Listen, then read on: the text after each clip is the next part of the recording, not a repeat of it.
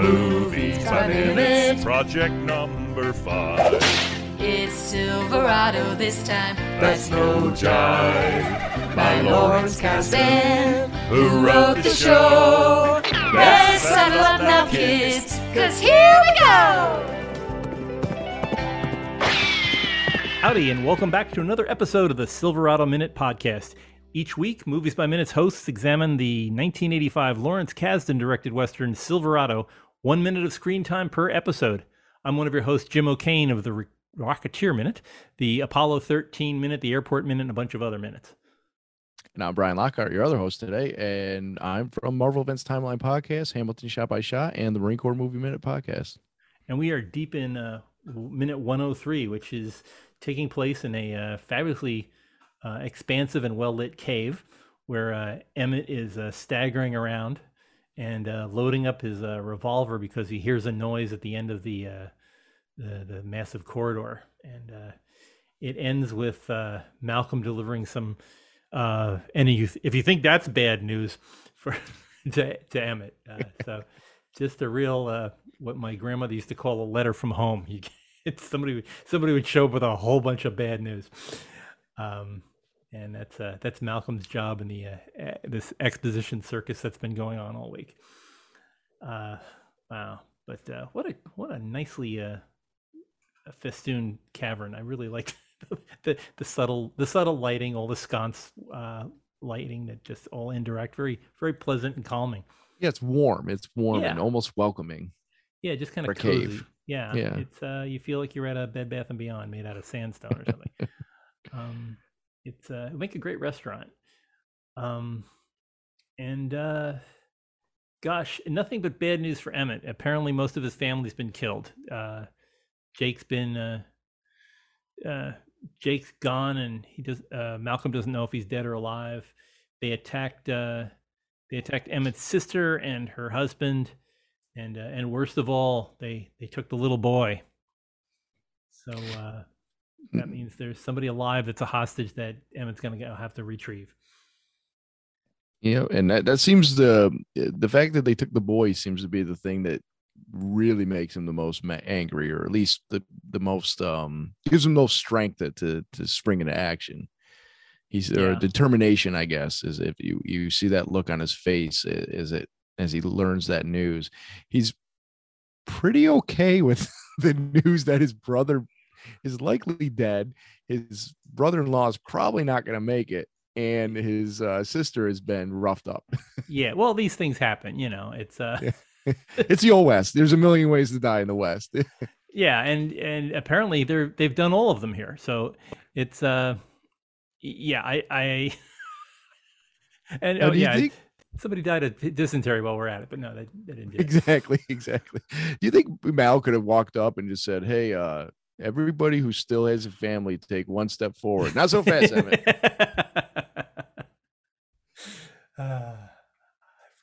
I've got some good news. I broke out of jail. Let's get on with the other stuff. Hey, don't feel so bad. My sister's stabbed too. She's probably not going to make it. So they're bonding over their lack of family at this point. Don't think you're Lindbergh on all this. I'm sure you've seen the Robert Zemeckis movie Romancing the Stone, right? Oh yes, in fact, I watched it recently, about a month or two ago. Yeah. This one of my favorite quotes, if I can do this right, when Joan Wilder, the movie Joan Wilder, she's writing the Western at the beginning, she talks about it was the end of Grogan, the man who killed my father, raped and murdered my sister, burned my ranch, shot my dog, and stole my daddy's Bible. That's what this reminded me of so much. It was like, yeah. It's like, oh, by the way, everything else is wrong, and they took your nephew. So he's really stirring that pot for getting Emmett mad. Not like Emmett didn't have a reason already to go after whoever did this to him. Right. So now he's really angry. Yeah, and it's. I mean, he's got to be. Is he madder at McKendrick or is he madder at Cobb? I always assume it was McKendrick because I think Did he say it was McKendrick's men that attacked Yeah, him, or- McKendrick's. Mal says Yeah. McKendrick's men got him, and Yeah. so I'm assuming that it's always been about McKendrick. I mean, he shot old man McKendrick in self-defense, and did 5 years up in was it St. Joe's? I can't remember where he was at, but he did 5 years for a crime he didn't commit. Wasn't he in Leavenworth? Was it Leavenworth? I thought that's what he mentioned. Yeah, it's been It was so many episodes one of the ago. famous ones. Yeah. Yeah, it was. It's a name you'd recognize. That's for Yeah. sure. But he did 5 years there. So now, he was going to let McKendrick be, he did his time and let bygones be bygones. But McKendrick wants to get rid of all those town folk, and he still has a score to settle with Emmett, if no one else. And of course, Emmett's brother-in-law runs the land office, which is in charge of all the titles. So McKendrick doesn't want anybody building more subdivisions and putting in HOAs out on his cattle feeding grounds. Although, I have yet to see a blade of grass anywhere in any of the. I mean, maybe there's some out by where they had the square dance, but it just all looks like sand. I don't know what they could be feeding the cattle on in the middle of Utah and New Mexico out that way. But yeah, I always try to figure out the stakes in these things, and I guess he just wants Emmett dead because Emmett didn't get the gallows, and killed his dad, even though his dad was drawing on him or something. I can't remember exactly. He was gonna shoot Jake in the back. That's so what. yeah. And So he, it was either him or McKendrick Senior or old man McKendrick or his brother. Jake, So and I mean, obviously, McKendrick's a bad guy and he's got an evil plan. He's gonna, classic Western villain. I want to control the land. I'm gonna drive off the settlers. That one of my favorite movies is it Pale Rider? Yeah, Pale Rider with Clint Eastwood, where they're gold miners, and there's the one guy that controls everything and wants, he hires the local sheriff and has the marshals or whatever are in his back pocket, that type of thing, and he's trying to drive everybody off the land. I mean, it's kind of a trope, but McKendrick kind of messed up by making it personal by going after Scott Glenn, Emmett, who had really nothing to do with the overall plot. Yeah, that's what sets off the movie, was him finding where Emmett was and sending his men out there to take him out.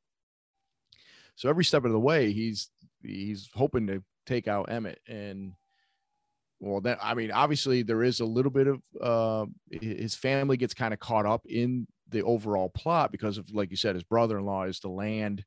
It has to do with that. But again, you made your big plot personal for Emmett, and now he's, of course, all these other guys have personal reasons now too why they want to take out McKendrick and his men. It's pretty personal for Mal too. I mean, McKendrick's people took out, his dad, and his mom obviously died from disease. Yeah. She's sick, and then Ray went to town. One of my favorite lines. Yeah, it's funny how much westerns have to do with like real estate deals. That's I don't know if you've seen the Big Country with Gregory Peck, but that's all about water rights and cattle. Very similar to this. And there's fights between the outsider who comes into this family and then he gets in a fight with an established family there that already has cattle that wants to graze on farmland and things. And this trope, the ranchers and the cattlemen should be friends, or the ranchers and the farmers should be friends. It goes everywhere from Oklahoma to this. And I mean, even, if you considered Chinatown a Western, that's the same. It's the same deal. It's something about water rights and land. So even Open Range with Kevin Costner, that's all about, private property versus free range, that type of thing. Yeah, no, it's everywhere in these films, and it's a rarity that you're not seeing something where it has to do with titles and land offices or Well, even Blazing Saddles deals with land where the right. train's going to go, so they have to run off the town. Like it's a trope, and it's a trope for a reason, but it's effective. I mean, it's a good story to tell.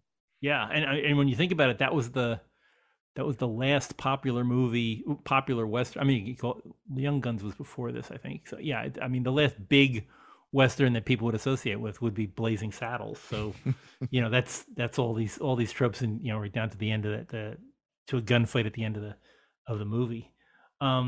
It does. I do enjoy it. I mean, this is total exposition, but it's like Mal is just dealing out card after card after card of things that got to get resolved. Your brother's missing, your brother-in-law's missing, your sister's missing, and your nephew's been kidnapped. So there's 4 problems for you to solve, and and Mal still has to work on getting the guy that. McKendrick's men were responsible for getting him in the situation that he's in, even though, like Cobb is, if McKendrick's the Emperor, Cobb is his Darth Vader. So he's got all these scores to settle, and accounts. It's basically what it is. They're setting up all these accounts payable, and now they're just going to be doing the invoicing for the rest of the movie. Shouldn't look at it that way, but it's I mean, it's funny how this is almost like a screenwriting textbook of how to set up all the story problems, so that you have all these complications that need to be resolved by the time you get to you have to get them finished sometime in the next 37 minutes. So nicely done. I mean, there's a lot there could be a lot worse ways to deal these out to the audience, but it's very effective. And you have somebody like Danny Glover who can deliver this stuff without it making it sound like he's reading a punch list for Emmett. Oh, he's really good in this scene because like when he says that Jake was taken, and he said, "Is he alive?" and he shakes his head like, "No." But he's like, "No." And he's just, it's like he's sad to break the news to him, but I don't know, Danny Glover's really good in this. He really is. He's considering that he was in jail, and he's just been dealing with murderous henchmen / deputies, but he still has time to come out and give Emmett the update on things. I mean, I would think that rather than going back to Emmett, he'd be wandering around town trying to get rid of the rest of the deputies. But I guess he realizes he needs some reinforcements, and the only one available is Emmett, who the last time he saw was bandaged and bleeding out of his skull. So, but that'll get all fixed tomorrow by tomorrow's episode. I don't want to talk too much about that one, but how long do you think Emmett's been in that cave? Days? A day? I was thinking a day. It's just, I mean, he gets that miraculous movie healing. Although it's funny how dirty his bandage got since he first. I mean, a couple of minutes back, that was a nearly white bandage, but apparently he sweated all over the inside of it, and then rolled around on the sandstone to get it the same color as the rocks.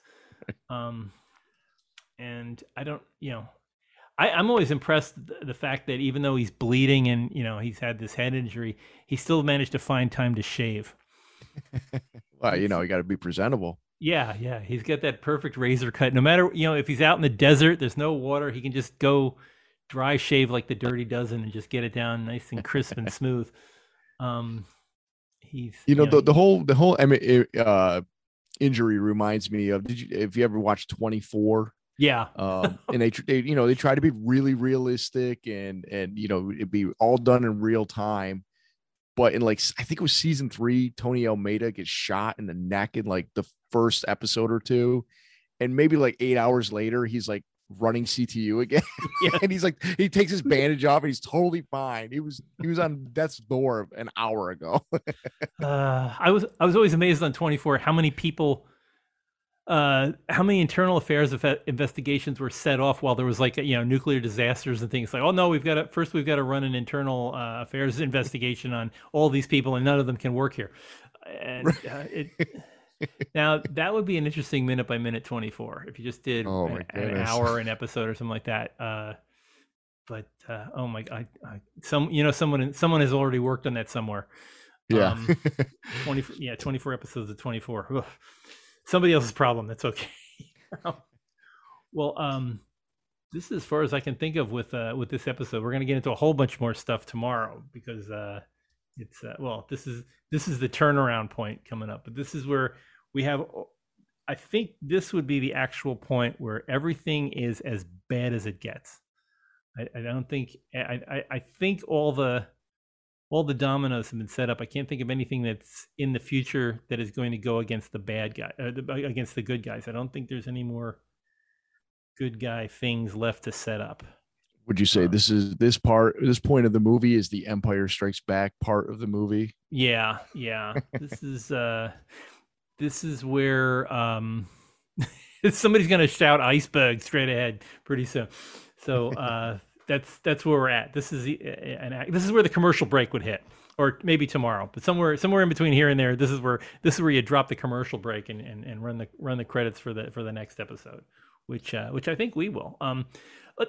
Let's talk about your one of your podcasts, one of my favorite podcasts, the Marine Corps Movie Minute, which as the name implies involves Marine Corps movies. Talk about some of the Marine Corps Movie Minute, the movies that you've done by minutes in the Marine Corps Movie Minute. Well, the one that's in the bag fully is Heartbreak Ridge, the Clint Eastwood classic. We went through that, and that's in the completely done. And we've had a couple bonus episodes here and there. Had a couple plans that fell through, but I keep promising it, and I'm doing my research, and it'll come eventually. But at some point, Full Metal Jacket will probably be our next deep dive. Yeah, I can see that. Yeah, there's so many Marine movies. It's just it's a target rich environment. I think it's a proper term. Exactly. So expect many years of things that we're going to do this movie. Now we're going to do Leathernecks of the Air and this. Yeah. So but yeah, I look forward to future movies that you're going to be doing because there are so many of them to come.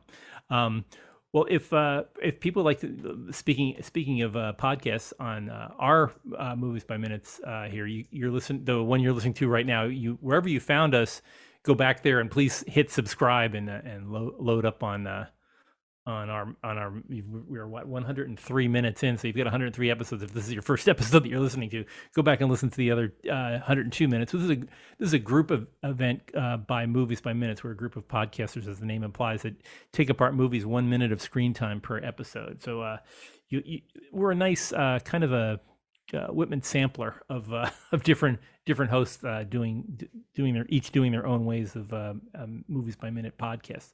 But you can find the Silverado podcast places like wherever you found it. Go back there, or you can find us on Apple Podcasts, Spotify, and Google Play, or at the main site silveradominute.com.